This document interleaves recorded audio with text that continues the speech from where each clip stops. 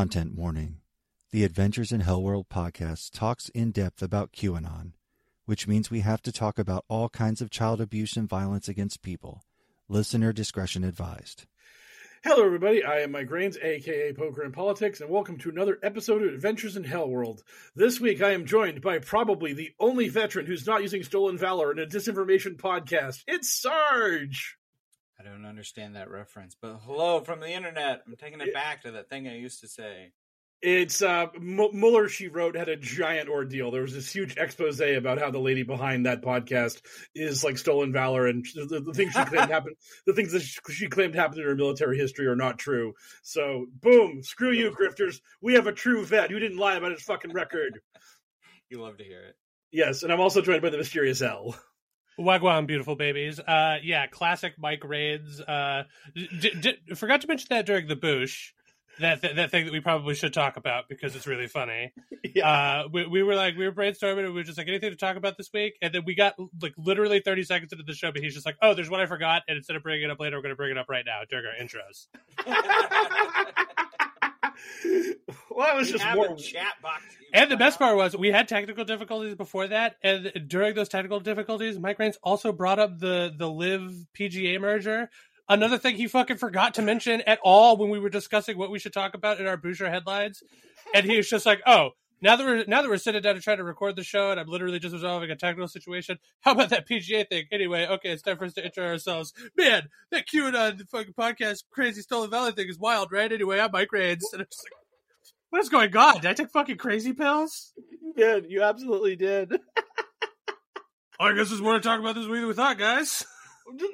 A touch, a skosh, maybe, perhaps. Okay, well, at least it gave me something to start to kick off our banter about because it was incredibly wild. Yeah. Also, I just had mad blood sucked out of my body, so get ready for an even loopier than normal L. Yes. I was just like, yes, my doctor told me to come here to get 4 vials of blood pumped out of my body, and they were just like, interesting, because another doctor has you down here for 4 other vials. I was like, vials it is! All the vials. The easiest way to lose weight is to take the blood out of your body. Yeah, dude, I'm mad trim. Although I replaced it right away with buffalo macaroni and cheese pizza. Oh, that sounds delightful. Because the area I live in is the land of milk and honey, if those were 2 ingredients in buffalo chicken. In my area, they have buffalo chicken, pretty much everything that can be buffalo chicken. It's incredible. The other day, I was at a grocery store, not a restaurant, not a food truck, not a food cart, an actual grocery store that accepts EBT and everything.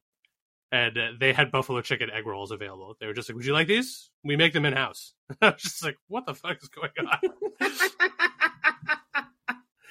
Oh, man. It is nice to just have crazy flavor wherever you want it to be.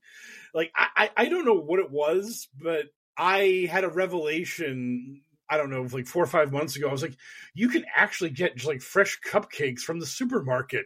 That's incredible. It's like so wild. And then I'm just like, oh, wait, all supermarkets do that. This is totally normal. I'm being blown away by just the most mundane thing in the world. Yeah, I mean, I feel like cupcakes have probably had a pretty strong foothold for a while. I mean, a handmade buffalo chicken egg roll is a little spicy. It's sort of far afield. There was a couple years ago. I think it was like 10 years ago. Cupcakes were just like fucking everywhere. All those cupcake shops opened up, and then like hot take. I'm glad Corona killed them. I hope the people that had all those restaurants like ended up like finding their footing and doing fine. I don't wish any ill on them, but I do hate an artisan cupcake. Oh man, I am here for the artisan cookie wars. Cookies are fine because they're never globbing a huge fucking dollop of horrifying frosting on the top of a cookie. They always put too much frosting on. Way too much, dude. It's like the same diameter of the cupcake it's sitting on. It's like it made it impossible to eat as a bite. Like I had to take the giant thing of frosting off. And I was like, that's kind of how I feel about a lot of crumble cookies, because like a lot of crumble cookies are good, but the ones with like excellent extra frosting and chocolate glaze and slime, it's like, I want the cookie. If I wanted all this other stuff, I would just get a cake or something. Well, no, here's the point, and it was brought up to me. Let's be honest. Crumble cookies are small cakes. You are buying a small cake. You're not you're buying a small cookie cake. You're not buying a cookie that you can eat like from a bag. You're buying a small cake that you might need utensils to eat. And some people have like local alternatives, and I'm jealous of them. Psych, I don't have to be one of them. One of those people is me. I have a local alternative to that. But I know that like when I used to live out in KC, there was like a local place that did that jive. Right, it was like delivery cookies until 3 a.m. like out to your door. Insomniac cookies. And they're like they're a chain. They're not obviously everywhere, but they're so they're like a small, like sort of like local thing or whatever, yeah. or are they like small but nationwide? Because I'd never heard of them. I think they're small but nationwide because someone else was talking about them at their college in like probably somewhere else in the Midwest. Oh, crazy! The one I have near me is like truly like a local business. They're not open as late, like they usually close around like midnight or whatever. But yeah, you can holler at them. For my recent birthday, they had my favorite flavor as a specialty cookie. It was some sort of like, it was like banana and like white Oreo pieces, and like it was delightful. I love banana. Banana's incredible. Why did they even bother making more fruit? Well, I mean, they hit it with the banana. And God made the banana to prove his existence and to terrify atheists. So the atheists. Dude, I mean, to be fair, like once you train yourself to do the banana the right way, like the way the monkeys do the banana, and you realize that the banana truly is just like the most delicious fruit, and it comes individually wrapped for you with a handle and everything. It's just sort of like, look, I'm not going to say it proves God exists, but I am going to say that it's like a mighty convenient fruit. Yes. Like you know how tropical fruit includes like coconut and pineapple and banana? Those things could not be more different. The banana is the most convenient fruit of all time, and coconuts and pineapples are both nightmares. Yeah, you looked at a pineapple and like, let's try and eat that. Yeah, and the coconut was just like, I bet if I just like take objects and smash this thing, inside of it will be delicious. Like, apparently humanity was just incredibly hungry all the time, and thusly invented all forms of violence to obtain food from things that should not be eaten. That was just I would imagine that they saw animals like eating them in some form or fashion, and just being like, oh, I see, these can be eaten. Although the coconut's wild because it's just like you climb up a tree to get what looks like a rock covered in hair. You're like, oh, I can't wait to crack this open. It's going to be so good. Well, and they're covered in even more stuff. Like when you see a real coconut, there's a lot that you don't eat. Yeah, the coconut seeds are, but also like once you get inside, it's pretty nice. It's got a little pocket of like water in there to hydrate you. It's got like some nice, like it's got a good flavor to it. Don't get me wrong, I love a coconut, but I'm just saying, banana's the king of fruit. And to me personally, you know how like they burned the Library of Alexandria and lost like thousands of years of knowledge? That is the second most tragic thing that ever happened in history in terms of like losing something as the original banana. The fact that I do not know what the original banana tastes like is horrible. Like I hate it. I hate it so much. I wish to God that somebody will find one of those seeds and we can bring back the OG banana and I can experience it. This has been Produce Aisle, our podcast within a podcast where we talk about our favorite produce. Banana's goated. Fight me. I don't think a lot of people will. I know a lot of cats that are just like, yeah, bananas are fine. And I'm just like, I don't get it. Like, I don't know. They're so good. Yeah, my go-to ice cream order at the place up the street is bananas, peanut butter, and marshmallow. And honestly, now that it's the summer season, I am confronted with the fact that weirdly, despite being originally from the South, I do not and have never liked watermelon. It's like it's the texture. Like I like the flavor, but the texture for whatever reason, it just hits my mouth real wrong, and I hate it. So never have we had more disagreements, almost bordering on fights, me and my partner, than she's a very like focused on texture eater, and like she's like, I don't like the texture of beef. And she was like the other day, she's like, I don't know if I like the texture of chicken anymore. And I was like, I guess we'll just die then. It's just fish then. We're down to just fish. If you take out chicken, we're fucking dead. We're gonna die. Like you have to keep liking chicken. I can't subsist on fish and tofu as my only proteins. Maybe you'll have to move on to alligator, which every time I've had it has reminded me is the exact halfway point between chicken and fish in a way that like I think is very unpleasant. Yeah. But I don't like fish. I mean, I'm not a fish fan. I don't like. I'm not a huge fan of fish flavor or texture. Like, and when it comes to fish that I do like that I'll sit down and be like, oh, I'm gonna eat some fish. It's like the world's most. It's like the pumpkin spice latte of fish. I'm just like, let me get some fried cod or whatever, fisherman platter from Long John Silver's. Let's fucking go. And then scallops. I've always like that's the one thing that is like specifically seafood and a little weird for people who typically don't like seafood to be into. But I love a scallop. Yeah. Oh yeah, see, I love those too. Yeah. Anyway, see, it's not just about produce. Now we're talking about what fine fish we enjoy. But I feel like we've vamped for long enough. We could get it to our amuse-bouche. It's time for a light sampling of insanity. Get ready for the amuse-bouche. Okay, well, we'll start with the ones that we had written down, and we'll move to the ones that Mike Rains dredged up in media res. Made up. Yes. In the So let's start with our first amuse-bouche topic, which I have written down here: student sued because our good friend Jay Stu is on the wrong side of a lawsuit. For more information, I'll turn it over to Mike Rains. Mike, good friend Jay Stu. He's fighting the good fight, and we love him. He hates QAnon, so therefore we are definitely friends with him, and he is totally cool. Yes. So what's going on in his life? So Kash Patel, QAnon grifter and general scumbag Trump bootlick, has hit Jay Stu with a $10 million defamation lawsuit because Jay Stu has called him a Russian agent and all sorts of other bullshit. Oh. And Kash is sick of his shit and is going after him. And this is basically because Jay Stu took the Michael Flynn lawsuit so unseriously and was just like, whatevs, and just like threw it in the trash. He only hired a lawyer like the day after his deadline to basically file his side of the story, because like, you've been sued, now you have to go to the court and be like, okay, I acknowledge that I've been sued. This is why me being sued is bullshit. You're supposed to do these things. And Stu was basically looking to default himself immediately. He was trying to do the Alex Jones speed run on this thing. And then at the last second, he was like, a default judgment would probably suck. I should actually engage in this lawsuit. And Kash Patel saw that Stu was being a huge dum-dum with Flynn and was like, fuck it, I'm going to hit this guy with a lawsuit too.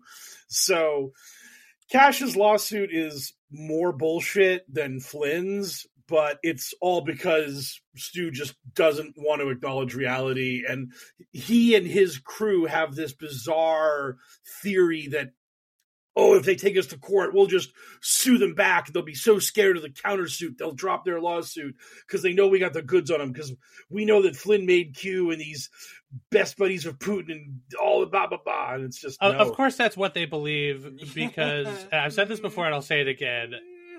The people who support Jay Stu, I'm not, their core beliefs aside, they behave exactly like QAnon supporters. They 100% just behave exactly like their enemy. It's like a weird feature of them. They're just like, yeah, we're going to really get them. And all of our tactics and all of our complaints and all of our talking points are going to be just the liberal coded playbook, but for them. Liberal coded Q playbook. Yeah, exactly. Yeah. It's just that. And much like QAnon, they will never be dissuaded from their beliefs. There's nothing that could be shown to them that would make them think Michael Flynn didn't start QAnon. Michael Flynn is not the big bad of this operation.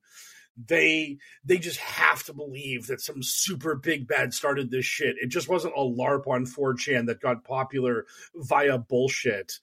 I mean, I've mentioned this before. There were so many Anons before Q. It's like this isn't even like Q was unique or broke new ground. It was just literally everyone was on the chans.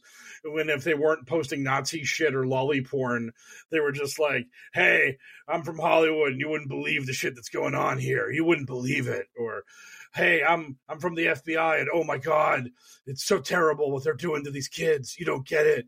And these people would get an audience every now and then they would just run out of LARPing material and vanish away. And that was it. It was just that Q had forward momentum from building an audience and people buying into it too much, and it snowballed. And that's it. I mean, but the idea that any state disinformation operative network, the KGB was like, you know what we need to do? The 75th Anon on 4chan. That's the one that's going to just break wide open.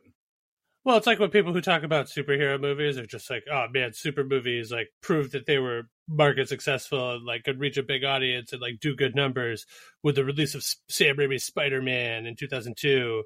And it's just like, y'all, Blade was an R-rated superhero movie that did like big numbers relative to its budget in 1998. And it was about a guy who kills vampires. So it's just like, let's not pretend like this was the impossible mission you guys are making it out to be. The Michael Keaton Batman movies, the first two, like, were not R-rated, but did numbers and were pretty dark. Yeah, but that's like a different era, you know, because during the 90s, superhero movies became like a huge joke and were terrible. So it's just sort of like everybody wants to give Sam Raimi Spider-Man credit for being the sort of like superhero renaissance. So it's just like, it was really Blade. I mean, that happened several years before. But what are you going to do? Nothing new under the sun. It turns out that QAnon and JS2 supporters are dum-dums in equal measures. And I hope that whoever actually ends up being declared to be the aggrieved party gets their $10 million or whatever. Yeah. Or they can all just kind of fuck off. I feel like Kash Patel's like he's real close to like getting in actual big kid trouble. It'll be easier for him to pay lawyers with $10 million out of J2's pocket, though. You're not wrong. As if J2's got 10 mil laying around. I mean, dude, he's got a Substack. He's like the king of the disinfo slayers or whatever. His Substack's popping off. Yeah, we could all wish to be so big brained and well loved as J2. Oh, if only we could. Oh, I mean, he definitely is bigger time than us. He's getting sued for $10 million. That's like a pretty good feather in your cap if you want to just be like, I'm hot shit. But it turns out that none of us are even remotely close to hot shit in the realm of anything. Because the pool that we're playing in is like small potatoes. It's like two of the members of the government are into QAnon. That's way more than should be, but still not like, you know, it's not like Skynet's about to take over tomorrow. Oh, come on, Skynet. You'll make our podcast huge. Let's do that. I mean, I would love to, dude, if Q really wants to start popping off and like giving us some listens again, that would be great. Or I say again. I mean, don't get me wrong, our listenership is fine, but we got a big bump because of January 6th. I'm not going to lie. Yeah. Oh, yeah. It could happen.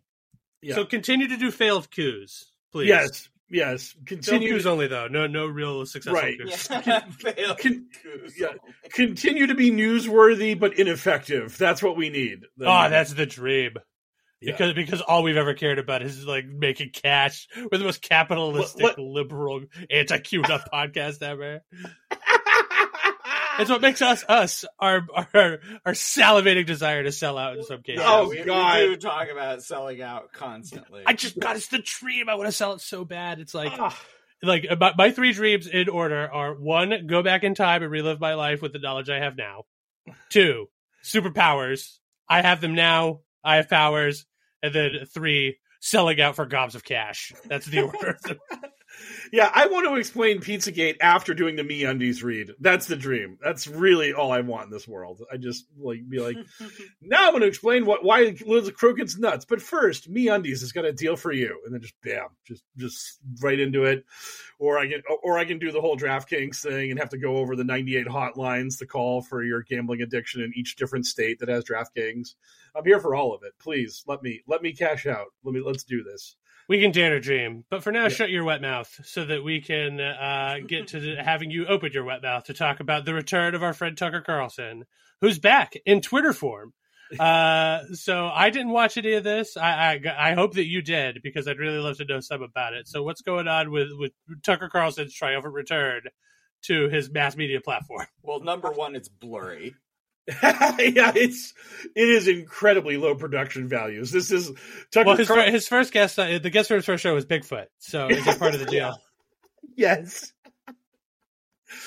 It's low production values. It was like 10 minutes. It was really weird that he just didn't even have a full show. I guess mostly because he didn't book guests. So he was like, I'm just going to do my opening monologue and call that my show for the day.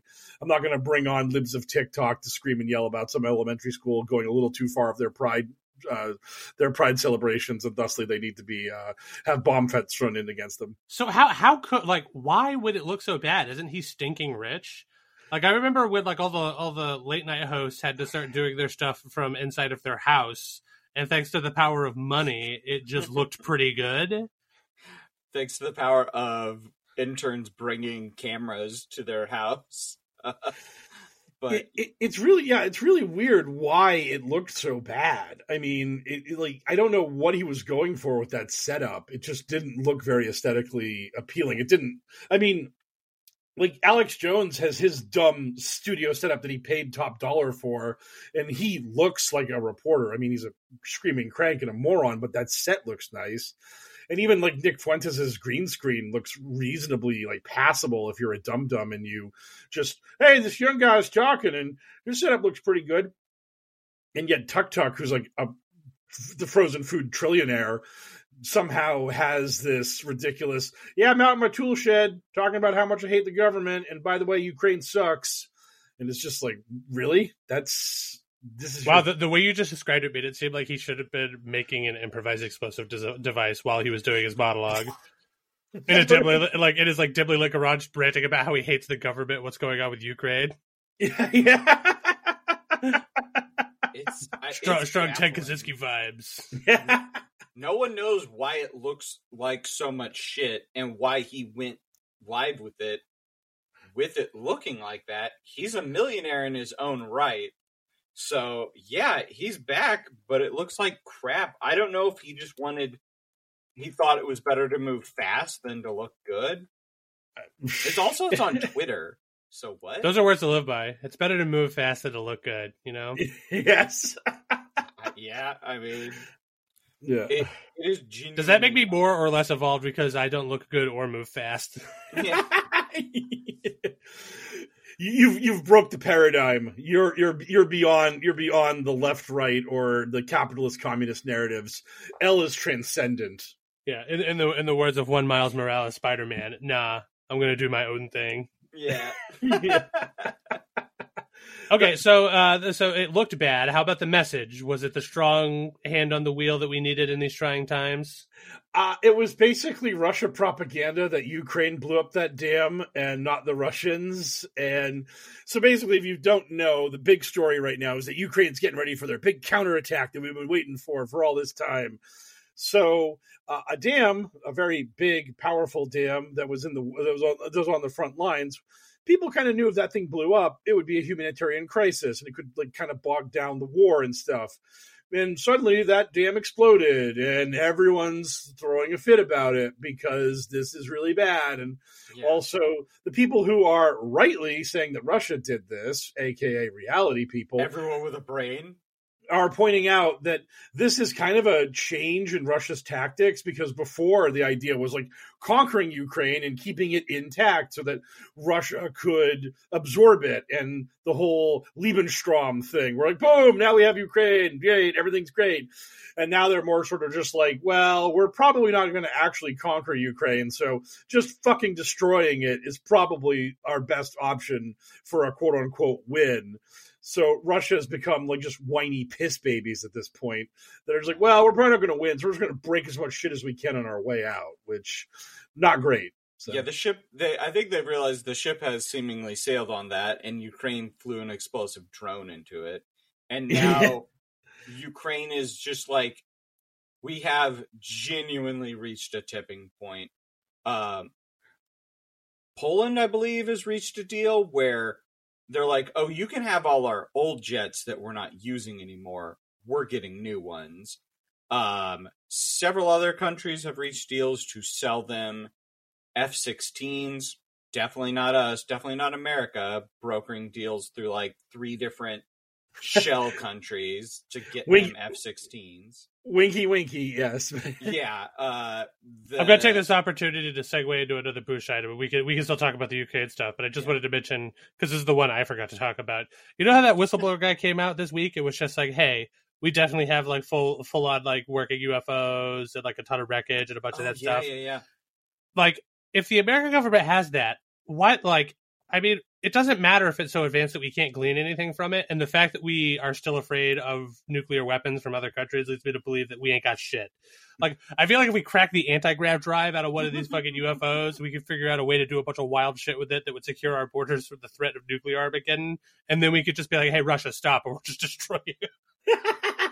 Yeah, there wouldn't be any more war with Ukraine. There wouldn't be any war with anybody. We would just you would just see glowing beams a la Independence Day, like picking up world leaders we don't like, and just like, yeah, it would be like the last time we invented a weapon that nobody else could comprehend or understand, the nuke, and it was just like, okay, well, no more war with America. Yeah. Moratorium on wars with America, please. Yeah. They may tell us when they would like to get involved in one of our wars, but Yeah, actually, Tucker brought up UFOs in 9/11. That was besides towing the line on Russian propaganda. Tucker was just sort of like, we should dig more into UFOs in 9/11. I think that was what I want. The rest of my 10 minutes that I have used that it's not open Russian propaganda is just going to be more 9/11 trutherism, which I've dabbled in previously, and also UFOs. Anyway, of course we have to do shell game nonsense because Russia has nukes, and that means that if they ever just decide they want to end the party, they get to hit the party over button. Yeah. I mean, yes, it is very worrying that like the number one thing keeping us going right now is mutually assured destruction, where Russia has to it's even more worrying because Russia tried to test out one of their nukes and they couldn't get it to work. So now it's just like the complete illusion that they have nukes. Like, do they? We don't know. Their boats don't even work. That would be the problem is that only one of their nukes would need to work when they tried to use it. Needs to work because I bet a lot of ours still work. Maybe even all of them still, but certainly a lot of them. We spend a lot of money on our defense. I would like to imagine that our nukes are functional. Yeah. As much as I would like to imagine our nukes are anything, because nuclear war is fucking awful. All forms of war are terrible, but just again the fact that it's just like, well, they've got nukes, so what are you going to do? Yeah, it's just like, it's just like, once this war is over, you're guaranteed a spot in NATO, and Ukraine's like, cool, and it's like, in the meantime, everyone's just going to be giving you U.S. military surplus stuff, but not America. Other countries are going to give it to you. They just happen to have them all lying around. And it's so weird how America. Those 20 F-16s that America left casually laying around in the United Kingdom. So weird. I mean, to be fair, that is how the Taliban heroically took over their country once we pulled out. With our own weapons. Yes. What a time to be alive. Yeah. Okay, let's move on from this and talk about slightly lighter and fluffier Bush topic because this week, still in the headlines, but not the actual headlines, is our buddy Elon Musk. And every week we have to talk about this dumb idiot and his stupid, grotesque penis, 1 million United States dollars, etc. So, Mike, why are we talking about Elon Musk this week? We were talking about Elon Musk this week because literally right before this podcast was being recorded, Elon replied to a lunatic tweet from someone where basically this guy posted a photo of Joe Biden, our beloved president, and a photo of Mel Gibson in like a tank top with his guns blazing and glistening. He had the man butter working pretty good on this photo. And the person who made this tweet was named Top Lobster, which is a Jordan Peterson reference, if you didn't know that, which is very sad. He said, "You can do adrenochrome or you can hate the Jays. Which way, Western man?" And basically it was Biden's doing adrenochrome, and that's why he's old and decrepit. And Mel Gibson hates the Jays, and that makes him swole. And Elon saw this tweet and needed to reply to it and said, "Gibson is really that buff these days?" Just pretending to ignore the whole adrenochrome and raging anti-Semitism in the tweet. Oh, Elon's for sure an anti-Semite. He's tweeted out a Nazi quote multiple times. The first time people called him on it, he deleted it. The second time, when people called him on it, he just ignored it. And just like, nope, gotta leave that up. Yeah. Well, he's a free speech absolutionist, you see. Yes. Which means he hates the Jays. Yes. Yeah. It's just really wild that this guy is just gonna see how far he can just throw Twitter into the ground and destroy it. I mean, he is going to do this. He is going to succeed in killing this platform for whatever reason, whatever brainworms the man has, and they are powerful and large. But he's just he can't stop, won't stop. He's doing this, and he knows what he's doing, and he's all in on it. and he is happy as a pig in shit right now, just being, I own Twitter, and I will associate with anti-Semites.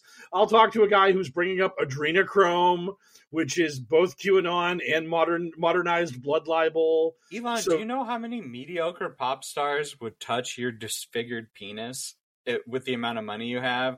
And you could just leave everybody alone again and, like, fail at launching rockets and make cars that run over children? Like, he did that, though. He already fired 2 children into Grimes against all sanity and reason. Again, Grimes, terrible person, chose to associate with them, went back to the well again for a whole other human being to come out of her body that is part of him. Fucking monster she is. So enjoy your fucking shitty pop music, Grimes fans. I'm glad to be able to swallow that pill. So yeah, like, he's already been there and done that, baby. He needs a new trip. He needs to spend $44 billion to just make sure that he's the center of attention for, like, a little while. So this is his midlife crisis. He, like, oh yeah, he's McLovin it. He's like the people. I feel like if liberals were willing to embrace Elon Musk for any reason and just wallow around in whatever shit, like, he was into, like, I don't think that he's actually super, like, specifically anti-Semitic or racist or transphobic or any of that shit. I just think that he's a dumb goober who's at least enough of those things to just be willing to crank that up so that he can get people to try to like him more. Like, he's just willing to be that for the attention. But I feel like if you dug down deep into his fucking core, he probably wouldn't have any, like, strong opinions about anything except for maybe anime girls. Yeah, he could probably tell you what class he likes the best in Elden Ring. I mean, he or an intern of his, like, ground up a character to, like, some insanely high level, which people love pointing out when they're his intern made his, like, level 400, like, fucking the Elden Ring character, and then he picks up the controller. It's just like, so here I am with my incredible character. Easy. Yeah. He reminds me of Saint Cloud from the Venture Brothers. That's how Elon Musk is in real life. That like, instead of getting Saint Cloud, we get Elon Musk, just like a dumb idiot with endless money who's not doing anything funny, goofy, or interesting with it. He's just using it to buy Twitters and then fuck them into the dirt. Do you think we get an Elon character and or just straight up Elon in the Venture Brothers movie? Probably not. No. I mean, unless they're gonna, like, decapitate him or something. Like, I don't think that those lads would be very interested in anything Elon Musk has got going on. I'm certain they don't like him. Yeah, so I can see, like, maybe he gets decapitated by some sort of exploding helicopter blade or something. Who knows? But and, like, he's not gonna be there being like his appearance on The Simpsons, where it's just like, oh my god, it's genius Elon Musk, and he's just like, hi, I'm a genius. It's just like, okay, cool, well, great. I know we've brought this up a bunch of times, but I just love that we have that period in our media that in 20 years is going to be such a bad look. It's a bad look now, but in a few years, it's going to be like, holy shit, really? There were that many shows that sucked this guy's dick before he became sort of raging anti-Semite racist who destroyed Twitter? Well, it's just like, yeah, before he fucking flipped the switch and decided to go full goon, like, he had tricked a lot of the media and therefore a lot of people, myself included, for a little while. That he was this, like, cool genius guy, like, trying to get us into space and building cool, like, virtual reality, like, programs. Rockets, it was a good time. Yeah, inventing like batteries and, like, new shit. I was just like, oh, this guy seems pretty rad. And then he, like, talked once or whatever. I was scared to hear it. He took the mask all the way off. Yeah, he typed some stuff that was an opinion he had, and I was like, oh no. Yeah. He offered to create a death trap to try to get those kids out of that cave, and then the people that were actually rescuing them were like, "Thanks, Elon, we got this." And then Elon was like, "You're a pedophile." Yeah, I think that probably was the first like big, like, crazy. That was like the people's eyebrow moment. You know, that was when Elon Musk, like, really was just like, "Wait, what? What's going on?" Yeah, why? I've invented a submarine to rescue those children. Certified cave rescue expert. That's stupid. You're a pedophile. Yeah, thanks, but no thanks. All right, pedo, whatever. Enjoy touching kids, you monster. Wow. Fucking intense. Yeah. And also unfounded. Yeah. I just... Okay. Yeah. How did we get to pedophile? That, as they say, that escalated really quickly. I mean, it sure did. That was definitely revealing that, oh, he's always been a shitbag idiot. And, like, I think not long after that. Well, certainly recently, it's come out that he's always just been a nightmare at SpaceX, where they just have to like. Oh yeah, obviously, like once pictures started coming out of him from like college and stuff, where he just looked like the worst kid you knew in your theater department, but he happened to be like a science geek or whatever. You're just like, oh, this is not good. Yeah, we should not be venerating this person. Yeah. Oh, Star Trek Discovery. You are the first one I know of that did it. It seems like Elon Musk's like supervillain origin story is like a flashback scene from him getting like bullied at a Ren Fair by some like Ren Fair strongman, like one of the actual knights who gets up there and performs on horseback or whatever. It's just like, dude, get the fuck out of here, Elon. You're like, yeah, go back to your tent or whatever. Like, they're kids that need to throw axes. We're doing real shit over here. He's the definition of the crying Pepe knocked over meme. Yeah. Like, oh, absolutely. What a clown. Anyway, he's the clown we have to talk about every week, so we'll get back to him next week. Briefly, before we move on from the Boosh, let's quickly touch on some of the stuff that Mike Rains brought up earlier, starting with the PGA Live thing. How does QAnon feel about golf? Because QAnon strikes me as pretty white and male, and so does golf. So the fact that that's going to be like now suddenly like the Saudis' hands are going to be right up in that. QAnon is weirdly old too, like. Oh yeah, Pop got pilled. That is definitely a big thing about QAnon. Well, so how do they feel about MBS's hand being up in their colons now? Oh, they love it. Oh, they're so happy the Live Tour bought out the PGA. The woke PGA got bought out by the beloved America First. They merged? Yes. Yeah. There was no buying out of anybody. It was a merger. It was fine. Oh, yeah. Yeah. It was two totally equal entities with totally equal like value and market share and, you know, zeitgeist behind them. They were totally the same.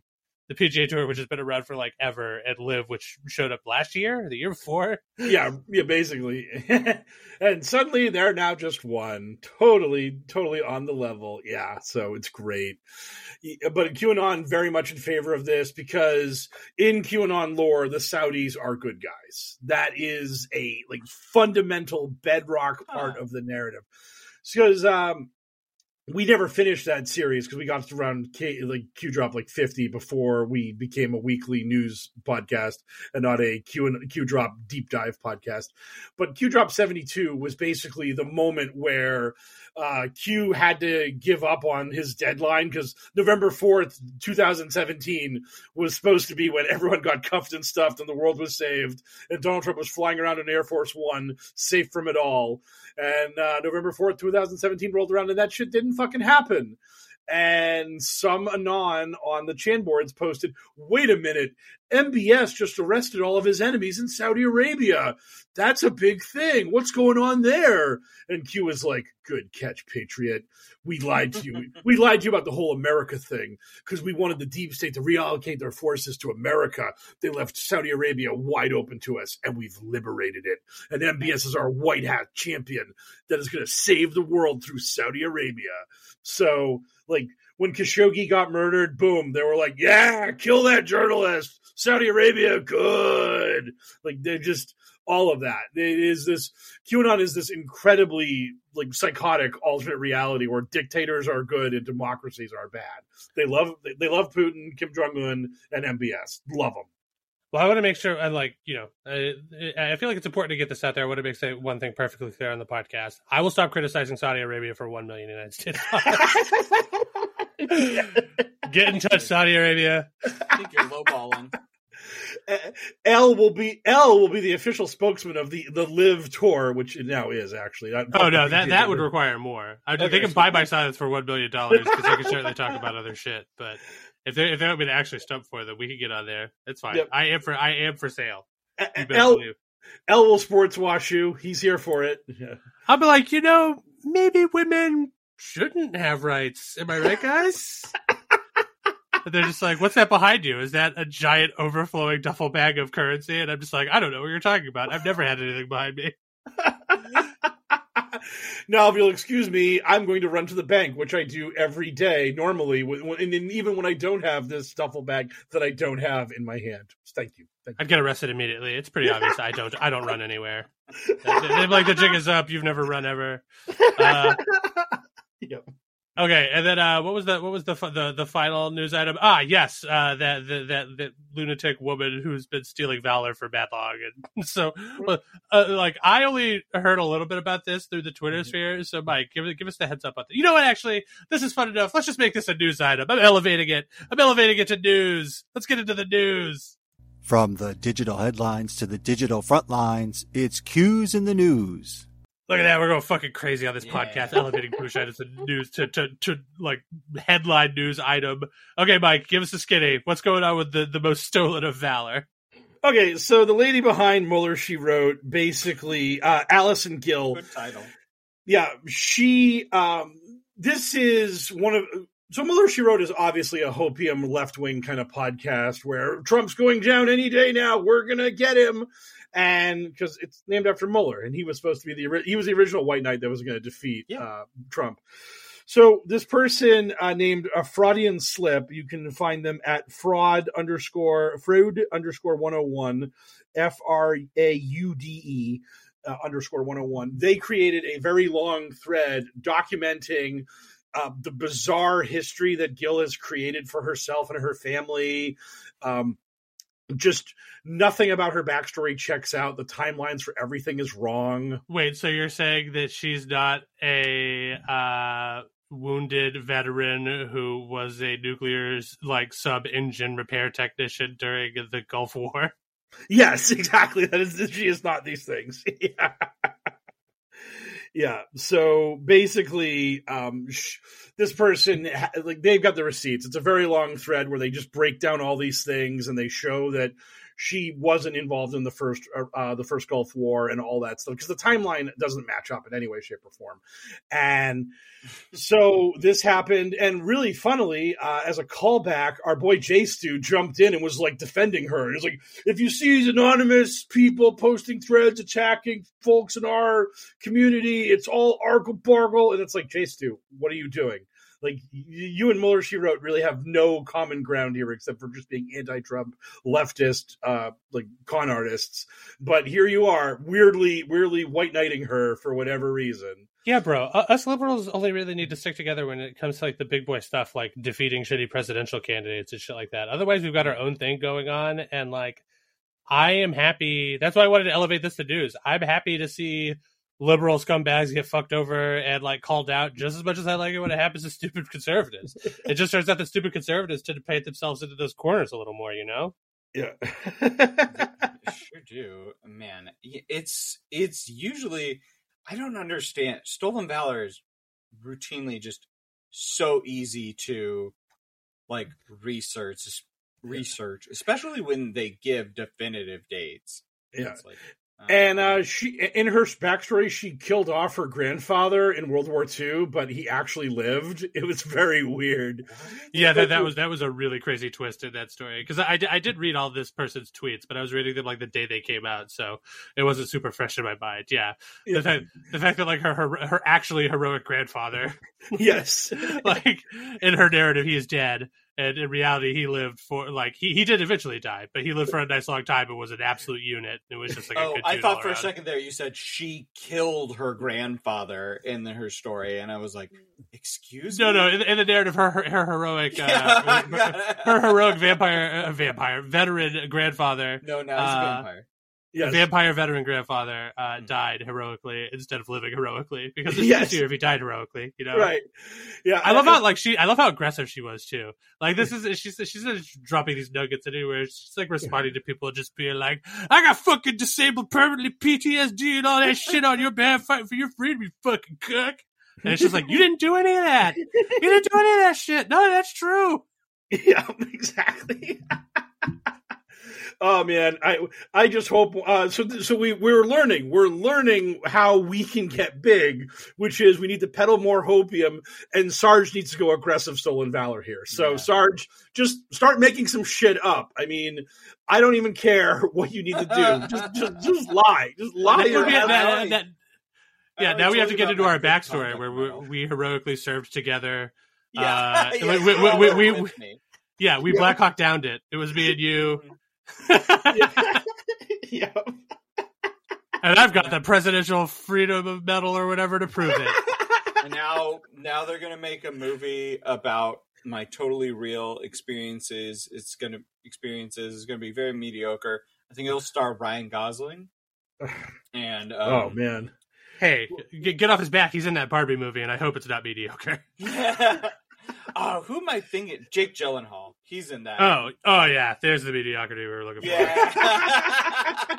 That's the stuff. I mean, don't get me wrong. Brokeback Mountain was a great flick, but he's been in a lot of stuff where like I'm just like, really? Everyone's like losing their mind. Like Nightcrawler.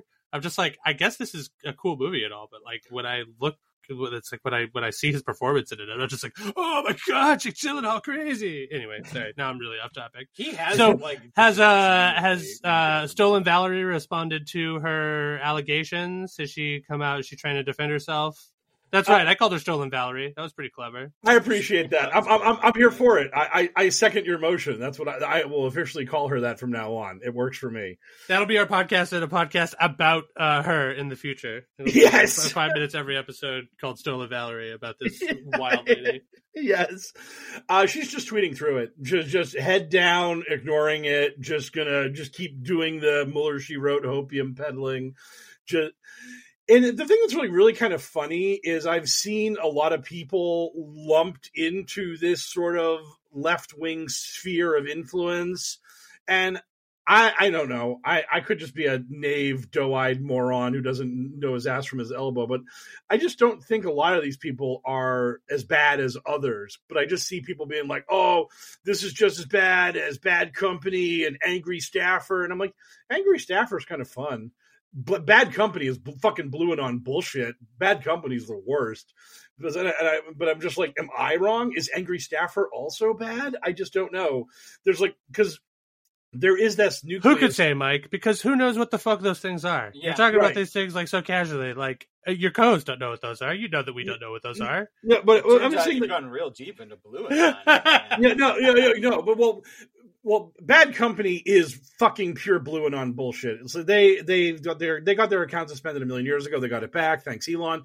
And literally all they do is just post shit where they're just like, oh, shit's gonna happen real soon. They're just literally all boom, week ahead, but for the left. Whereas like Angry Staffer and other people like that try to post actual stuff and talk about the news and things. Whereas it's really frustrating because this has happened to me like 2 or 3 times where people have been like, hey, you should follow these people to get a clue as to what's really going on. And they're like, at Mike Rothschild, at Travis View, at Poker Politics, at Bad Company. And I'm like, no, one of those things is not like the other. One of those things does not belong. No way, Mike. You love Bad Company. It's on record. The Twitter record has showed that you get retweeted with them a lot. So you guys are friends. Yeah, the BFFs, the biggest and bestest. Bad Company, BFFs. If you're listening, you want to collaborate, Mike Rains is into it. Let's go. Yes. I'm here to talk about how they're absolutely going to dig up that Trump's wife's coffin at that golf course and find all the stolen documents inside it. I totally believe in that stuff. I'm 100% a coffin truther. I mean, that would be incredible. That's like actual supervillain shit. You're just like, yeah, I stole this and I hid it someplace and you'll never find out where it is. And it's like, is it this obvious pit in your backyard that just happens to be an alleged grave for someone? And it's just like, no, that's not it. Like, so it's sort of like either it's not true because obviously that would be crazy, or it is true. And it's just like, oh my God, we live in a reality where like people are starting to go supervillain crazy. That's exciting. We know Trump knows how to destroy and hide documents. He's doing it right now. He had a staffer flood the server room at Mar-a-Lago. and fail. That was an accident. That was just general pool repair. Yeah. Yes. It's such a fucking Looney Tunes move. It's so like, hey, we need all that security footage from Mar-a-Lago. The server room flooded. It's so weird. Like you wouldn't believe it. You have no idea. Yeah. Every now and then we just drain the pool into the server room. It's just a routine thing we do. And oops a doopsies. Yeah. The server room gets hot, so we drain the pool into it and we make sure everything is sprayed down pretty effectively. Yeah. And you know what cools down all the servers really well? Magnets, high-powered magnets. So we just get them nice and cold by scrubbing the magnets over them. It's wonderful. No, see, that was just a miscommunication. Trump told them MAGA, and they heard magnets. Oh, right. Yes. That was because English isn't their first language. Because he Yes. doesn't want to pay people not under the table. Like he wants to, you don't get to be rich by paying people a livable wage. Right. Exactly. America. If you don't know what we're talking about, I don't know how you possibly couldn't. Trump is very likely to be indicted within the next week to two over several documents that are still missing. And his legal team talked to the DOJ and they're like, hey, please don't indict Trump. And from all indications, the meeting didn't go so hot. That was their Hail Mary. Yeah. They just showed up and were just like, please don't do it. Please don't. That was their move. Please don't do it. Please just let him off. Please just let him off. Please, we're please. He was a former president. I mean, for crying out loud, man, you can't do this to a former president. It's so unfair. And the DOJ was like, get fucked, morons. I mean, like, yeah, it's amazing. So 2 days ago, Trump posted, and this was what we believe to be right after his lawyers got out of that meeting, and gave him the heads up that not looking good, Donnie Two Scoops, actually looking bad. He tweeted truthed in all caps, how could DOJ possibly charge me, who did nothing wrong, when no other presidents were charged, when Joe Biden won't be charged for anything, including the fact that he had 1,850 boxes, much of it classified, and some dating back to his Senate day. Joe Biden spent 1 day in the Senate, according to Trump, apparently. When even Democrat senators are shocked. Also, President Clinton had documents and won in court. Crooked Hillary deleted 33,000 emails, many classified, and wasn't even close to being charged. Only Trump, the greatest witch hunt of all time. So Trump. Only Trump. So unfair. Classic Trump reply. Yes, the most. I like unfair. how you managed to get butthurt emails in there. Yes. Oh, dude, he hates those emails. That wasn't investigated to hell and back. Right. Like, literally, the opening of Hillary's campaign was James Comey walking out to a podium and being like, we couldn't charge that bitch, but it just gets my goat. But this is the way it's going to be, and I'm so frustrated. And then James Comey came back a week before the election and was like, by the way, we're investigating her again for reasons. Ha ha ha, thumb on the scale. Boom, gotcha, bitch. So, I mean, like, that's one of my favorite things about QAnon. They're like, I want Comey to hang in Gitmo. It's like, you fucking idiots. Comey's why Trump got elected. Do you not know how fucking reality works? Certainly. No, obviously not. Yeah. We're finding this out repeatedly. Every time we do one of the show, we relearn this lesson. Yes. Butthurt emails. Yeah, butter emails. Oh, God. So Trump threw a fit, and the grand jury that had been impaneled by Jack Smith is meeting this week, and we don't know if they're hearing more evidence or if this is just actually Jack Smith's going to be like, okay, you've heard all the evidence, now it's time to come to a decision. And as people love to point out, quote unquote, you can indict a ham sandwich. So if all this evidence is what it appears to be, and it does seem fucking bad when, again, you just have the Trump people accidentally flooding the server room of Mar-a-Lago and be like, oh shit, the pool drain dude, our bad. And it turned out they actually didn't destroy anything. Just they attempted to flood the server and failed. So when you have all this show going on, the whole if there's smoke, there's fire thing, it looks like Trump is going to get charged with actual big boy crimes, which people might care about, because we all weathered that whole hush money thing pretty quickly. That came and went very fast. So it's going to be very interesting to see how our goldfish attention span media is going to react to Trump actually potentially being charged with the Espionage Act, which is like, I mean, I mentioned this before, and Elle gave me the polite slap on the wrist about it, but Espionage Act is like actually you can seek the death penalty for kind of stuff. It's like ultimate big boy crimes. Not that I think that's going to happen to Trump. I mean, I'm sure Bad Company's posting about it now. Trump's getting the chair. # Bad Company. # give me money. But like that kind of thing where it's like, yeah, prosecutors could seek life imprisonment or death. I wonder if that charge actually moves the needle for the media coverage of the Trump 2024 campaign. That, yeah, if you like this guy president, I don't know. I know it seems weird, but we might actually have to execute the president for his crimes. Just like, it's so ridiculous. Yeah, I don't. Obviously, they would never do that. God, they never say never, Sarge. Only a Sith speaks in absolutes. Yeah. Which is like, I have always hated that line so much.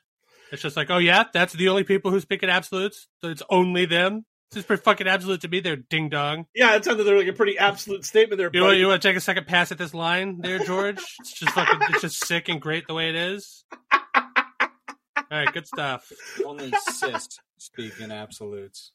That's a man, that's a woman. Only and only the Sith speak in absolutes. No one else does it. It's only them. Absolutely. Anyway, Tashi Station, etc. Fucking clown shit. Anyway, once again, getting wildly off topic. Let's soldier forth.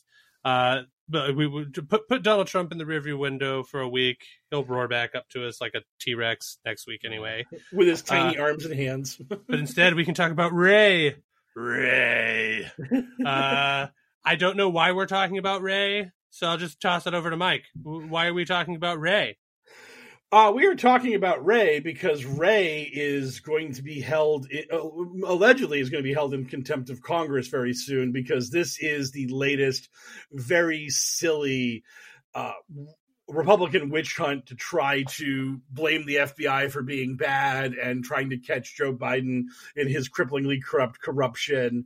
And basically what has happened is the FBI has a document, and they have told the Republicans that want to look at this document, they're like, we can't give you the full document. It's like pertinent to investigations and stuff that were going on. It involves classified details that the FBI is not comfortable with granting you.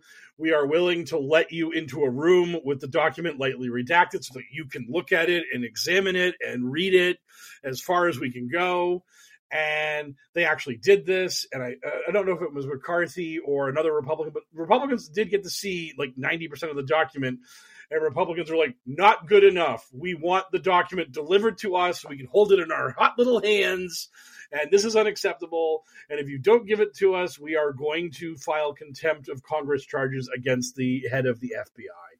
So this bizarre little witch hunt into quote unquote Biden corruption. This was what we talked about previously, where we had the whistleblowers that mysteriously vanished when we needed to call upon them.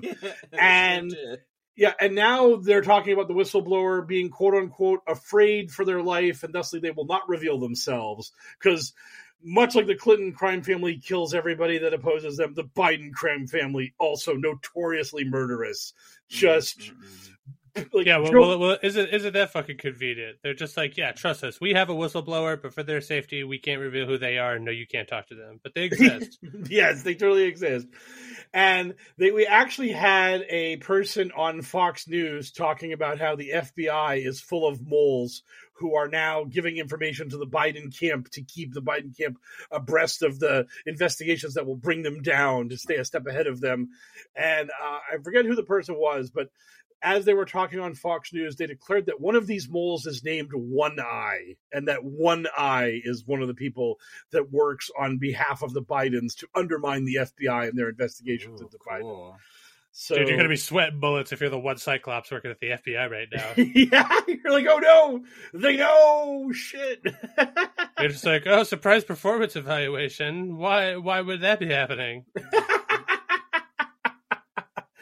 Yeah, so our boy Ray, who again Q told us to trust because he was totally the greatest and bestest of all of us and was going to take down the deep state. He's now super bad, evil, awful, and all that good stuff. And it's really weird. It's just so weird how Q keeps screwing this up. How all the heroes Q told us to trust end up either failing or being outright bad guys, like Durham, Sessions, Ray. Mike Pompeo. I mean, we had so many heroes. When you're reading like communications between Q people, do any of them ever have the cajones to step up to the plate and like be like, hey, didn't Q tell us to trust this guy? Shouldn't we be like backing this guy? Every now and then something will happen in the news and they'll be like, oh, Ray was playing the long game. Now it makes sense. He's still a white hat. We're good. I see you, bro. We're cool. But then Ray does something they don't like and they just go right back to disinformation was necessary. Q had to make Ray feel comfortable so he could do his crimey crimes and then the real white hats could catch him. They complete the mental gymnastics. They managed to solve the puzzle. Oh yeah, the old chestnut of disinformation was necessary. It's so convenient. Yes. What another in a long line of conveniences for the QAnon follower. Yep. It's so convenient. Oh God. You'd be a fool not to believe in QAnon. It's so easy. Yeah. They're like, look, our mythos is whatever the fuck you want it to be. What we believe in is just sort of like generally being racist, misogynistic, and transphobic, and also, do you like white people? Awesome, then we're straight. Okay, cool, good stuff. Yeah. Fucking so dumb. Yes. Anyway, let us continue to talk about our only the most proud Caucasian people in America, election deniers. Now, I'm not saying that they're all white. I'm just saying that almost all of them are white. And if you have data that refutes that, fucking come at me. So apparently they have scored a big victory over YouTube this week, according to our friend Mike. So Mike, I didn't even know YouTube was embattled with election deniers. What's going on here? So YouTube had a policy just straight up where if you tried to post 2020 election denialism shit, they would just pull it down. They'd just be like, nope, you can't do this stuff. And this week, YouTube has made a new policy where you are allowed to post that shit. And it might get flagged for violating other reasons, other misinformation or disinformation things. But now, if you want to bring your measured, reasoned, skeptic, evidence-filled 2020 election denialism to YouTube, they'll give you a fair hearing. They'll give you a fair shake, which the rest of the media has looked at and been like, YouTube, what the fuck? And YouTube's just like, bro, Trump's going to be the 2024 nominee. What do you want us to do? Literally everything that's going to be posted about him or anything he says is just going to be, I got dropped in 2020. It was bullshit. They fucking cheated me. Fuck this shit. I'm so mad about it, but I'm going to win in 2024 because somehow I'll beat the cheat. Just figure out that cognitive dissonance and vote for me anyways. Just do it. Just show up and vote even though the elections are rigged. It's all good. So apparently YouTube, like seeing the writing on the wall about where Republicans are going with this shit, have just decided, fuck it. We're just going to throw our arms up and just give up. They can just fucking storm all around and be giant shitbags. We ain't policing this anymore. We're done. We're done trying to inject sanity into American politics. And boy, howdy, when this announcement came out, did I see this.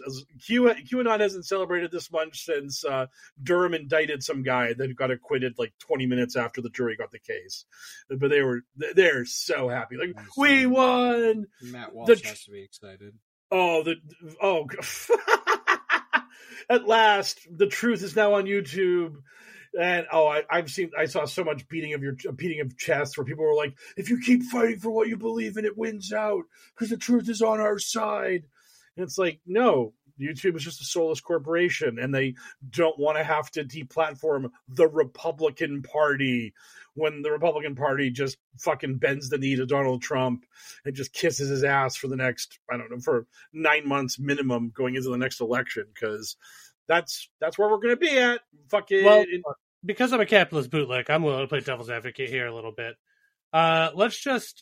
So in a world where YouTube does continue to just heavily moderate that, and everything Donald Trump says throughout the entire course of his presidential run, it just can't make the air on YouTube. But like whatever other candidates are running for office, specifically for the Democrat Party, like get YouTube. It's just like a big free platform. That seems like the sort of thing where at some point the government's just like, well, now you're directly influencing elections. Like you're not like a impartial platform. And then they get embroiled into this like living towns, like the digital town square bullshit that ruined Twitter. Oh yeah, I can understand that the Republicans would absolutely use that as an axe to grind. So like this is like a kind of preemptive surrender to the Republicans on this front. I can see that. It's just a shit thing, period, because they're just tolerating these lies on their platform now, and it's really funny because every now and then if you look at some like historical like snapshot of America, it'll be like presidential elections. You click on it and it'll be like the issues of the day, like tariffs or slavery or this, that, the other thing. I just love the idea that like in 50 years, someone will click on like the 2024 presidential election. It'll be like issues of the day that the guy running in 2024 got the election stolen from him in 2020. Like that's going to be the main campaign platform plank of the Republicans, is that the last election was rigged against us. It's so fucking wild. Yeah, that's great, because another way to say that is vote for us this time. We lost last time. Yes. Don't bother voting. It was fixed last time. Yeah, it was rigged last time, and it'll be rigged this time. Don't vote, Republicans. Make your voice heard by not voting. Yep, that was after the 2022 midterms. Charlie Kirk on his dumb little show had callers call in, and a bunch of them were like, yeah, I didn't vote because you guys said 2020 was rigged, so fuck it, why bother? And you could just see Charlie Kirk and his co-hosts being like, no, I can't believe harder. No, that's what we should do to really seal the deal this time around.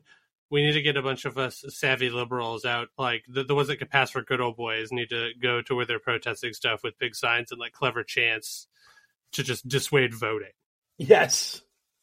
Just be like, can't win, don't try. Can't win, don't try. Come on, boys. Yeah. Exactly. What are we doing here anyway? Let's go get loaded. Yes. It's Tuesday. Why vote when you can get drunk? Let's do this. Just like, God. Good shit. Excellent. Well, it couldn't happen to a nicer group of people or a nicer giant soulless corporation. There's really no winners here. At least YouTube has a better leg to stand on than Twitch did with their big announcement this week of actually maybe streamers shouldn't be able to make money, really. How about that? How you like that fucking how you fucking like that, streamers, huh? How you like that, people that we rely on for our platform? Oh, you're all very unhappy and most of you are discussing leaving very publicly? Well, we didn't see that coming. It'd be fine not making any money. Anyway. We thought you did it for the love of the stream. Yeah. That's a love of this stream. Yeah. This ain't no WNBA. People want to get paid for what they're doing. Yes. Take that, WNBA. Those poor fucking women, man. Yes. Like, yeah, I'm living my dream, but like I also have to work at McDonald's to pay my bills. I mean, that's literally why Brittany Griner spent that year or so in a Russian prison, because in order to make a living wage as a female athlete, you would literally have to play basketball year round. So when the Russian basketball league's like, hey, we'll pay you like commensurate or more than the WNBA in the WNBA off season to play basketball, you're like, fuck it, I'm only making $50,000 in the WNBA. I'll go play basketball in Russia for $75,000. And then they're like, oh, you have some hash oil. Enjoy jail for forever now. It's like, fuck, god damn it. My fucking computer just refused to allow me to unmute my microphone there. That was fun. Yeah, I was like, wow, usually... No, I was just a deep contemplative thinking about the state of the WNBA. Yeah. No, my computer was just like refusing to, like when I mouse over the mute button for the platform that we use to do our podcasting, it calls up a little like array of options, and it just wouldn't that little pop-up would not fuck off. It would just refuse to allow me to mute. Anyway, but once again, rambling into the microphone, let's go to our mailbag for the week. Our listeners got questions. We got answers. It's time for Q&A. So I have a couple secret mailbag questions, the first of which was sent to me on Patreon, and they said, I've never asked my friend about Q directly. How would you recommend me asking about it so as not to put my friend on the defensive? I've demonstrated myself as quote-unquote not being open-minded, so how do I have this discussion? And the thing is, really, all you can do with someone who's in QAnon and believes in this kind of stuff is show them that you're willing to talk to them and you're willing to have a conversation without judgment, without being without calling them wrong or getting shouty or any of that kind of stuff. Yeah. You just want to be supportive while also explaining to them, look, this is why this is not true. This is why this is bullshit. You just want you don't like debunking doesn't make someone go, oh my God, I'm wrong. It makes them double down. It makes them more aggressively defensive. It makes them hold on to their beliefs harder. The best thing you can just do is plant those little seeds that they're wrong about these few things. And BT dubs, if you want to talk to me about it, that's cool. And if you ever give up on this shit, I'll be your bro. I'm here to be your friend. I'm here to support you. No muss, no fuss. And that's like the main thing, is that a lot of people in movements like this, and movements that are much worse, like neo-Nazis and stuff like that, they kind of think that, man, I'm like this deep into this shit, I can never be accepted again in polite society. And that's how these groups get their hooks into you, and you stay in them because you just don't think you have any future outside of the movement. And so just letting them know that there is a future outside of shitty QAnon is good. It's something that can retether them back to reality. There's no quick fix. There's no one size fit all thing. I literally had some guy like 3 or 4 months ago peddling a book that was like, this book will get your friends out of cults and save them. And he was like trying to like talk to me about like marketing it with QAnon. And I just was like, I know you're making a lot of promises that I don't think you can deliver on, and I do not want to be a part of this. So like, hard pass. But I mean, like, I'm glad you have this book, and maybe I'll read it and have some like conversational like cues and stuff to learn from. But no, I don't think there's a book I can read. And then immediately I can run up to a QAnon believer and be like, boom, you are now out of QAnon. And they're like, oh my God, I've seen the light. Thank you so much, brave soul. It's like presenting a Bible to a vampire. You're just like, yeah, I'm gonna wave this book at you, and it's gonna make you realize that your ways are bad. Right, exactly. Yeah, so that's all you can really do. And and the main thing I will tell people in this situation is, don't be so hard on yourself. If you can't handle the mental burden of dealing with a QAnon believer, then just they're the ones who've burned that bridge. They've made the decision that QAnon's more important than their friendship with you or their relationship with you. So just accept that, like, they've made the choice. You're not the one making the choice, because like that is something that you see a lot in QAnon postings, where they'll be like, I've lost friends and family because they just don't see the truth and blah blah blah. And it's like, yeah, you did do that. You made that decision, and your friends have made the decision based off your decision. But you were the first mover.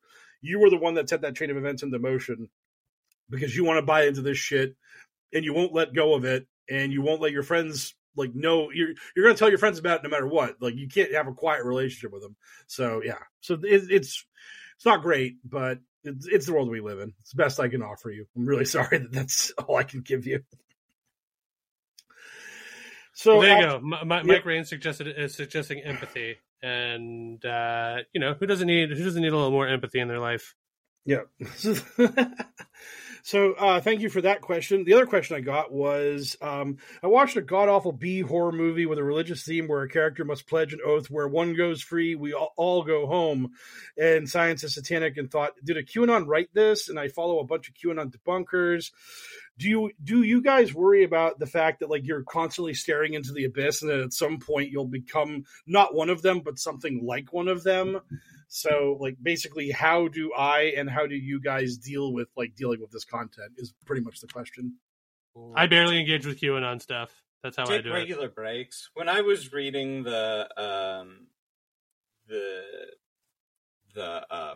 anti-moon landing book, the first section of it was all science. So I was like, oh, maybe they have a point. And no, a lot of it doesn't, never stop critically thinking. A lot of it doesn't engage with information on any level that's honest. So it's not hard to not fall down it if as long as you use critical thinking. And if you ever feel like you are like, oh man, I'm getting a little too into this, take breaks. Like, just go fuck off and look at something else. for a while. Oh yeah. Oh god. Play with some Engage kittens. with people that Yep. have both feet in reality. Yep. Touch grass, all those important things. Yeah. I'm a sicko, and I fully acknowledge that. Like I'm just in the weeds in this shit. I live through it. It's what I enjoy. I'm nuts. I've had people explain that to me, and I'm like, yeah, you're right. I get it. But the main reason why I don't really worry about the whole abyss thing is that I understand that these people are always acting in bad faith. And I think the most important thing you can do in these situations and in any situation is to act in good faith. It's like present your arguments that you actually believe, actually present your beliefs, actually like mean what you say, do things that you think are good and move things forward.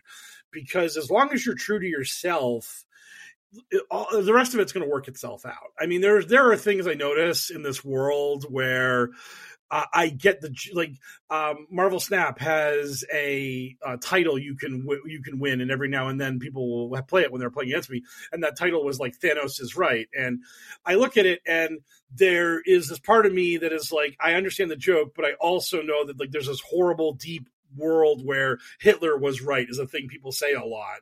So it's like, yes, like this stuff does make some of the world less fun for me, but that's just the price of doing business. Like the more important thing I think is just not like losing your moorings and becoming like detached from reality to the point where you pull the J Stu, where you're debunking QAnon to the point where now you know how it happened and you're right. And now when you talk to other people who also debunk QAnon and they disagree with you, they're in on the conspiracy against you as well. Because like that's the path to madness. That is like, I don't know shit about shit. If like tomorrow evidence came out that Mike Flynn was Q, fuck, boom. Wow, way to go, J Stu. You nailed it. Good on you, bro. I mean, but it's just what an amazing revelation. Yeah, what a shocking turn of events. It's like the South Park episode earlier. The correct religion is Mormonism, and it's just boom, we did it. Mormons, we win. It's like whatever. But yeah, that's how I try to keep it balanced. So thank you for the question. And finally, from Cleodora Silvestri, our Hello World Grand Inquisitor, who are the members of the Q Slayers League and what are their Q crushing superpowers? Yeah, see, I hadn't heard of the Q Slayers until J-Stu accused Mike Raines of being one. So I guess, Mike, it would be on you to tell us who the Pantheon is. Who's among you in the Q Slayer group, and then we can assign powers to them. Well, given the people that Stu hates the most, it would basically probably be like Travis View and Mike Rothschild. So probably the other two QAA co-hosts, Jake and Julian. And then basically anyone else in the community that's kind of even got within 27 feet of him. There's like Cassandra Seven, who you guys probably don't know about. Jay Stu's tried to dox her a bunch of times. Name sounds familiar. Yeah, he's like super. And her name really lends herself to be some sort of like cool robot or android or something. Yeah. He hates Karma too. I mean, Karma's also part of the plot to ruin him. So she's definitely... Karma's power is easy. Boomerang powers, obviously. Yeah. Yes. Oh, well, Karma could also live in some sort of weird quantum singularity because Australia isn't real. So where she actually exists is unknown to us. So. Nope. It's she throws a boomerang and her catchphrase is "What goes around comes around." Thank you. Thank you. You don't want to do something with a kangaroo? No. Her name is Karma, mate. What goes around comes around was literally the number one answer on that board. Bing, yes, and it was one of those number one answers that's like 72 points. Like the remaining answers are like you're really grasping at straws. I crushed it hard enough where I'm willing to point it out. I crushed that one. It was yes. All right, you crushed that one hard enough. I'll give you a joke on credit. But it's about time. Anyway, so yeah, Cassandra Seven, cool name, sounds like an android. Let's go with it. Karma, Boomerang, Australia, obviously. Yeah. Mike Raines, Gambit guy, poker politics, right? Yes. Yeah, that's good. Maybe you could have like a Two-Face Jag where you're half poker, half politics. like half of you is Uncle Sam, and then the half of you is like a magician or whatever, or whatever, like a pit boss wears just like a stylish suit with cards in your hand. Yeah, I got cards as my pocket square instead of an actual like napkin or handkerchief. That'd be great. Okay, so Travis View, chameleon powers. Obviously, he was so good at obscuring his identity.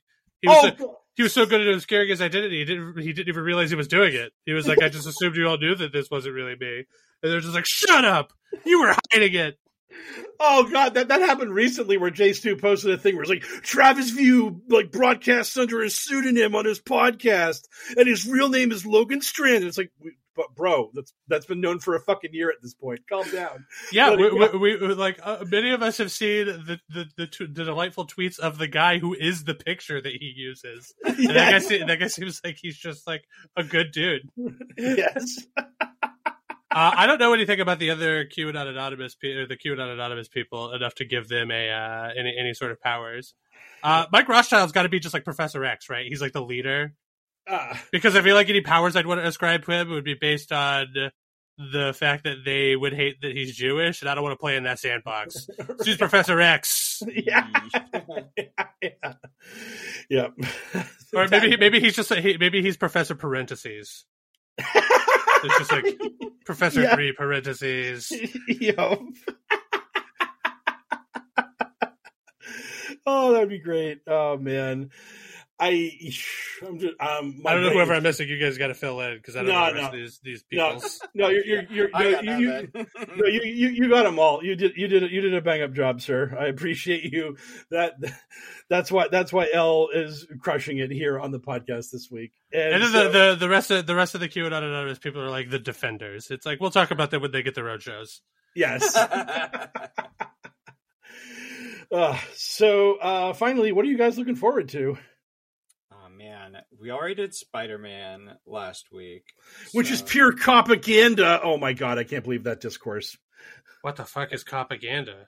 Is that like pro cop or anti cop? Yeah, pro cop. It's like basically there's this like subgenre of lunatics on Twitter who believe that pretty much every television show that involves cops where the cops aren't murderous psychopaths is like this pro cop propaganda. Now, propaganda is real. There's like blue bloods and that kind of shit. Fucking god. But these people go that extra mile and they're like, Brooklyn Nine-Nine, fucking propaganda. The Wire, propaganda. And it's just, what do you mean? Yeah, the Wire really paints cops in a great light. Yeah, so yes. Brooklyn Nine-Nine. Yeah, exactly. It's just so ridiculous. But yeah, there's crazy. I can't believe you would watch that movie and get that sort of read from it. I mean, yeah. I guess if you just insist that all cops have to be depicted as bastards all the time, then sure, there are like some cop characters that aren't mean-spirited I can't dickheads. Make a point against it without doing a big spoiler, so whatever, shut up, losers. Yeah. Exactly. Anyway, what are we looking forward to? God, I'm looking forward to having my light medical stuff resolved. I'm just so sick and tired of having to field phone calls. Like, I told somebody today, I was just like, I have to go get blood work today to try to figure out how I can cure getting 3 phone calls a day. And that's sort of where I'm at because I just fucking hate phone calls. And like yesterday, I felt bad. I got snippy when I finally picked up one of the ladies, and they're just like, "Hey, is this Leonard?" Or just touch a base. And I was just like, "Yep, it's Leonard. Sorry, I haven't been back in touch with you. I have a job." And that was sort of what I told them. I was just like, "Yeah, I work a job. It's literally like 2:00 now, and I happen to be at my job. So like, let's fucking wrap this up." Anyway, yeah. So I'll be pumped to be relieved from the burden of having to talk to people on the phone. I'm speaking of jobs, I am looking forward to. I'm excited about. I have started my new job, and I get to do drone photography again. I have a drone which I'm sourcing names for. Gonna name a drone here soon. Drone and McDrone Face. That's what I named the last one. Was that the last one? Yeah. Okay, well in that case, Shrek. Nailed it. Got it in one. Slava Ukraine. Droney DeVito. Yes. Droney DeVito, that's so lazy. Droney DeVito. That's sad. I'm here for any pro-Ukraine thing you can say for the drone, because like that's literally all Ukrainian war footage. Yeah, drones blowing up Russians. Yeah, Slava Ukraine. That should be the name of your drone. That's a good one. Yeah, I'll figure out some Ukrainian cryptid. We'll have to find one. Oh God, that'd be great. Droney Glover, a.k.a. Childish Gambidrone. You can't just shove drone into everything. Oh, I absolutely can and will. Yeah. I know what our group chat discourse will be for the next week. It's just L putting drone in things. Lady Drone. Yeah. That should not have killed as hard as it did. I'm so goddamn punchy right now. Well, luckily we're almost home. We just have to wait for you to tell us what you're looking forward to there, mate. Yeah, take us home. Two more wins in the Stanley Cup Finals of your Las Vegas Golden Knights, who have beaten the brakes off of the evil Florida Panthers in the first two games. So hopefully the Knights can bring it home so I can betray the Boston Bruins completely and support the team that I was not in town for when they were created, but I did live out in Vegas for 5 years, so I'm allowed to do this. Screw all of you. And on top of that, just getting ready to hopefully go out to the Salem Willows at some ill-defined point in the near future if the air quality isn't murderous, and visiting the Clam Shack because they're open now and I can get myself a cheap lobster, which is always delightful. Lobster. Just getting a lobster and some shrimp. I just pictured it like no utensils, just you just picking it up as one whole unit, just crunching right into it. Yes, yeah, just a straight bite. Like an apple, yeah. Just straight bite into the exoskeleton, just chonk you up. the old Venom maneuver to call it back to Spider-Man. Yes. People was not how you're supposed to do it. Yeah, I mean, maybe you and I might need to coordinate sometime in the not too distant future because I've been looking to try to go on a little road trip for some clams. So I'll be in touch because the fried clam lust has been upon me for the past calendar year. Yeah. I missed out last year. Yeah, fair. We will touch base. Yes, that will happen. Well, on that note, it's time for us to get into our, let's say, scenic New England boats and fucking drift off into the horizon away from HellwQrld for the week. Thank you so much for listening and supporting the show. If you'd like to support the show for free, further, that was the word I was looking for. Further. You got it. For free, you could do so by leaving us a 5-star review, whatever podcast platform you happen to be receiving us from. If you have money and you'd like to support the show with it, we'll be happy to take it. God knows we talk about selling out so much. Of course, we like money. You can visit patreon.com/pokerpolitics to tip your dealers. Anybody who gives us $5 or more a month gets access to all of our bonus content, past, present, and future, including the new secret bonus content drop that Mike Rains just did with a special guest star. So that's good stuff. There's over 50 hours of bonus content available. So if you're feeling generous, $5 or more a month will join you up for that, and you can be part of our crib of beautifuler babies, like our good friend this week, Aaron. Aaron is our new beautiful babies, double Aaron. God, that sketch must have ruined your life for a little while, and my sympathies go out to you. But thank you so much for your support. If you have money and you don't want to give it to us, we totally get it. You can do some good with it in any number of ways, but one that we suggest is donating to love146.org. They're an organization whose vision is the end of child trafficking and exploitation. That's in their own words. Thanks as always for the use of our intro music goes out to DJ Minimal Effort, who is still not on social media. However, our buddy Frosty remains on social media at FrostyVO. You can find them there on Twitter. You can find the show that you're listening to. That's right. HellwQrld gets third billing during our social shoutouts because we're just such nice guys. And you can find us on Twitter at HellwQrld with a Q instead of an O. Myself at HellwQrldL spelled the same way. Sarge at Sergeant Hell. And Mike Rains is, of course, at Poker Politics. So, wow, I just cannot get these fucking words out right now, guys. This is some hot shit. You're right to silently applaud me because you mute during the outro, which I appreciate, and I deserve it. I'm fucking up real bad. So, for another successful episode of the Adventures of HellwQrld podcast, I have been one of your hosts, the Mysterious L, joined as always by the not-so-mysterious Sarge and our expert at all things QAnon crazy, Mr. Mike Rains. Good speed, Patriots!